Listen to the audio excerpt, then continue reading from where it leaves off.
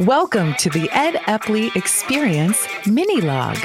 Let professional management expert Ed Epley inspire you to take action on building a more sustainable, smart, and healthy business. Hello, everyone. This is Ed Epley back with a mini log for you today. And this one is about why we get the teams we deserve. You know, I routinely hear clients and people that I work with or talk to that are on executive teams say things like, you know, in meetings, my team doesn't ask questions. I have to drive all the conversation.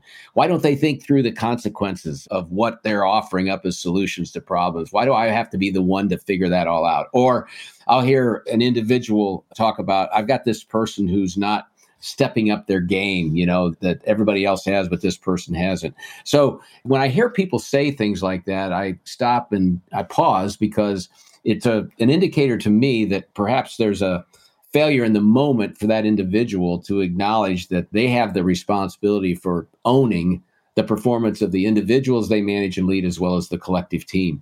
So I want to just talk a little bit about that today. A couple of questions for you. What's the number one frustration you have with your team, or if you're the owner of the company, your company right now? What's the number one thing that frustrates you about that group of people? Another question for you. What is it that one of your direct reports does that harms their performance that you have been tolerating? So you know they're not at their best, but you've been tolerating them not doing something that would fix that lack of performance. And the last question would be, where is there a lack of excellence in your business or department that holds the organization or the team back?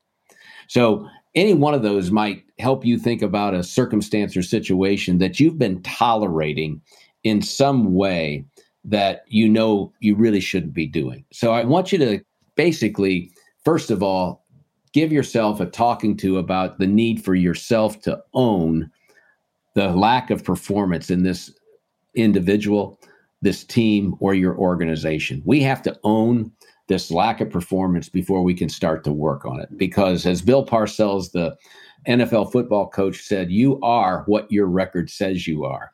So if we have someone that's not performing like they're supposed to, and we've been tolerating that, it's not their fault. It's us for allowing that to happen. If we have a team that's not performing like they're supposed to, we have to own that and recognize that that team is our team, and we are the cause in one way or another for this team's lack of performance. And if we have a company that's not performing as well as it should, that's on us as the owner of the company. So my admonition today is, what's that one thing that you're tolerating that you're going to own, and starting today doing one thing to disrupt that status quo so that no longer exists. That's it for today's mini log. Talk to you soon.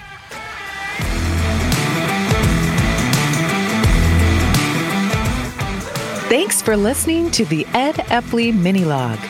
Visit www.theepleygroup.com for resources, tips, Ed's latest blogs, and a free assessment on where to improve your professional management skills.